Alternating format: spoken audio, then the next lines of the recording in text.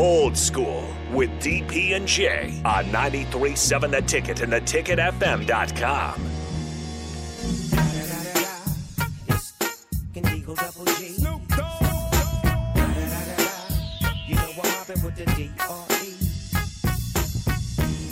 Welcome back to 93.7 The Ticket, theticketfm.com. This is Old School. Have you ever crip walked, Rico? I refuse to answer that question. I plead the fifth. You see Rico when he by himself? Right. I plead the fifth. Yeah. I can see him doing that. 1, 2, 3, 4, fifth. 1, 2, 3, 4, Fifth. I don't know what you're talking about. I don't even know what is a crip walk. Crip walk? You don't want nobody showing up outside your house. What is that, sir? Hey, Rico.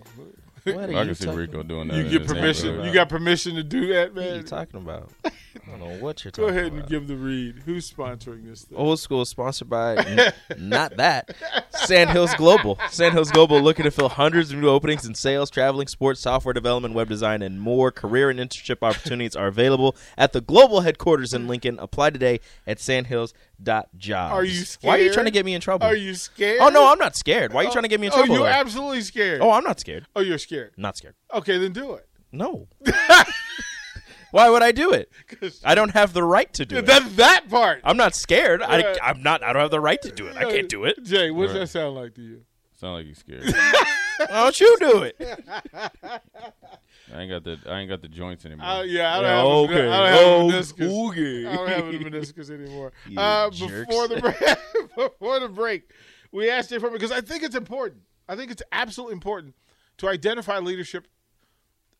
The personalities. Right. The personalities. Because I asked Jay, is there a Grant Wistrom on this roster? Is there a Sue on this roster? Is there a Jason Peter? Is there a Mike Mentor? Is there a Jay Foreman? So I asked again, Jay, because it's required. Like we're talking about getting to 9 wins, going from Right. 3 to 9. That's 6. That's plus 6. And that requires leadership. Like, it's not going to happen without leadership. So, is there a Jay Foreman on this roster in your mind who can help change the elevation and location of this program in a year? Oh, yeah. I mean, I think just a couple – I mean, I know Garrett Nelson comes to mind, like Nick Heinrich from a leadership standpoint, Ty Robinson, you know, even like on the defensive backs, I think, you know, Newsome, you know, I think his ability to show grit and competitiveness to, you know, not start out with a black shirt, earn it, and then really play well, you know, solid, not and well towards, you know, the latter part, pretty much the last 3 quarters of the season. He's a guy, you know, so you think you got all 3 levels covered. You could throw Ty Robinson in there as well.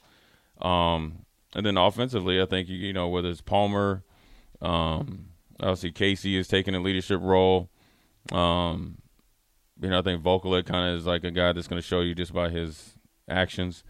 And then I think the biggest question maybe in the offensive line, but I think they know better than anybody if they do know. And so I think they have guys that are willing to step up and be leaders and be accountable and hold other people accountable, so forth and so on. And I also think they have a good mix of young guys that want to do it and they're going to fall in line. And they're young enough to where they've kind of seen a lot of the losing, probably thinking that they could go out there and help contribute, but then also aren't getting out of the realm of falling out of line. Think they can know that they think they can do it a different way or better. They're going to do it the right way. So I like it. You know, I think like when you talk about do they have a Sue, Jason Peter, Grant Wistrom, Mike Mentor, you're talking about like generational type of players. I don't think anybody on this roster is that. And that doesn't mean that you can't be a good team without those type of dudes because those guys aren't born or those guys don't come through even 2 full recruiting cycles. And even in 8 years, those guys don't come. And so, but I still think you can be a good to great team if you do it. I mean, if you look, we played Northwestern first game. I don't think they had anybody that's even comparable to Grant Wistrom, Jason Peters, Sue, or Mike Mentor on their team. Now they've had some couple, obviously good players, but nothing to that magnitude. And what I mean by that is the guys that have done it since day one to the last day that they've been on campus. So But I still think, they got guys that are going to be productive. I think Garrett Nelson had a good year last year. Ty Robinson needs to obviously have a great year this year for himself, individually and collectively for the defense. I think when you bring in O'Shawn Mathis and Drew and all those guys up front, I think you're adding depth, competitiveness, environment, a little bit more ready-made guys, but then also you're not losing sight of developing the young guys behind them. So I think they'll be fine from that standpoint. I mean, I think, leadership is a big part of it, but they just need to get better at the things that they know that they need to get better at. That's the fundamentals, attention to details, running, blocking, and tackling, playing the time of the game type of deals, and finding ways to, learn how to win. And that's also, diving into details and understanding that how important practice is and the way you practice, right? And so they'll be fine. You say that so casually. Well, I mean, it's right, but it's been complicated. It's been easy. complicated. It's easy. Well, the good thing about it is it. Yeah, that's the easy part. Everybody knows their holes, right? The hard thing is doing it, because that's just football. It's just like playing. So what's the bridge to? I mean, when you know what you need to do. Right. The only thing that they could do up until this point is address the needs that they needed after the season. For the most part, I think they've done it. Right? Quarterback position, running back position, new offensive line coach, adding some pieces to offensive line. This is not even talking about recruits, right? Receivers, I think you got, if not the best receiver coach, I know the Ohio State coach will definitely put his hat in there, but one of the best receiver coaches in the nation, developing X, Y, and Z, motivator and all that stuff, along with the other coaches. And then defensively, they've kind of always had, some young guys in the cupboard, but you had guys that were well established and good players. And so now it's the time for those guys to have some fun and bring some new guys out there and let them shine a little bit. So, I'm confident in what I'd be very surprised and disappointed they didn't win more than 6 games. From the text line, Chris Raff says there can always be a Foreman-type player, just a matter of who is starving to be great. Those are just his thoughts.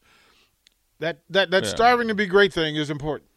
I mean, I think at the end of the day, as a player, you have to know your role, the pecking order, who you are, and what position you play. The best thing you could do as a player, if I give anybody advice, is be consistent and the best you can be day in and day out, because that means that you're going to play well game 1 to game 12. Does that mean that you're going to be on the front of every Husker tweet? No. But what that's going to be is you're going to be a guy that they're going to be able to – other players are going to be able to emulate. That means when you leave, it's not going to be a rebuild. It's going to be a reload. That's going to be your leadership type of quality. So when you got to dress guys down or dress guys up, you got all their attention. And then the guys that play the high-profile positions, whether it's pass rush or DB or whatever it is, that, so forth and so on, they can do their job, but then you can be just as important. Everybody just figures that, like, those guys, you gotta if you have great players or good players that need to, get to the quarterback or whatever it may be, you play just as much as a role as they do getting the job done.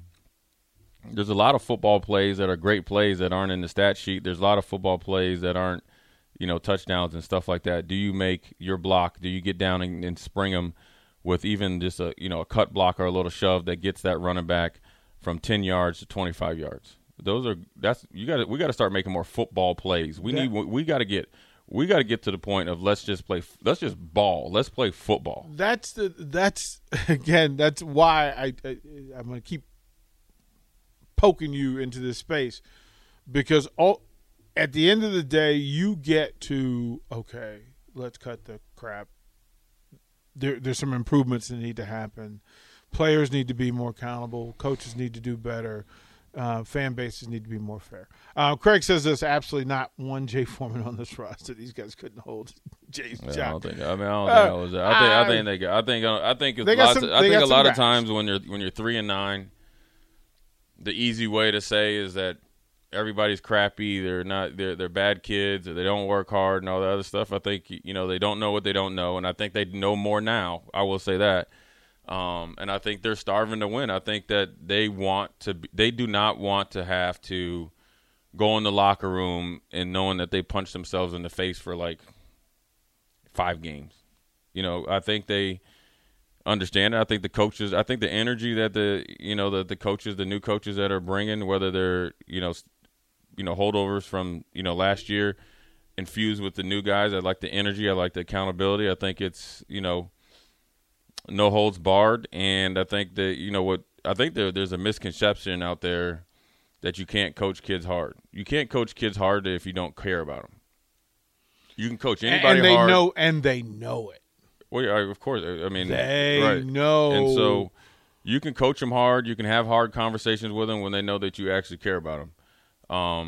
I mean, obviously there's more to it, and it's how you deliver the message, because maybe you have to deliver a message to Rico different than you say to me.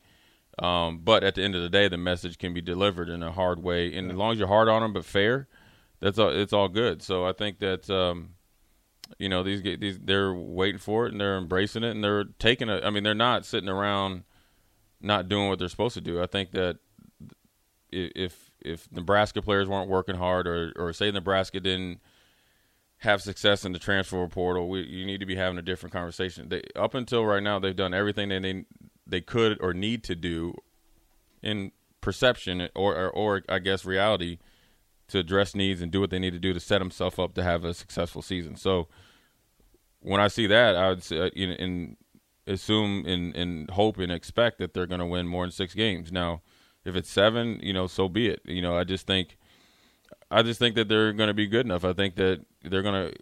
I'd be very surprised if they don't go to Ireland and play well. We know what the requirements are now, and I think that's part of the discussion. I mean, at the end of the day, leading up to the only thing that matters is the Ireland game right now, and I don't care if it's 100-99.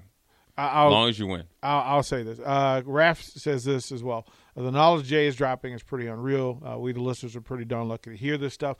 Raph, text in and let us know who's going to be on your show tonight with AD so we can promote that. We'll throw the break. We'll come back. There was a trade in 2012 that affected the NBA Finals.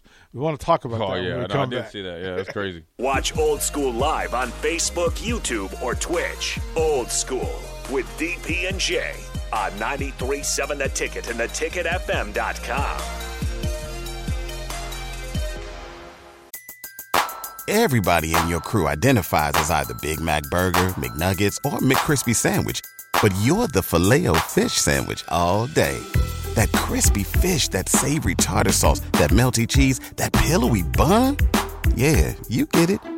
Every time. And if you love the Filet-O-Fish, right now you can catch 2 of the classics you love for just $6. Limited time only. Price and participation may vary. Cannot be combined with any other offer. Single item at regular price. Ba-da-ba-ba-ba.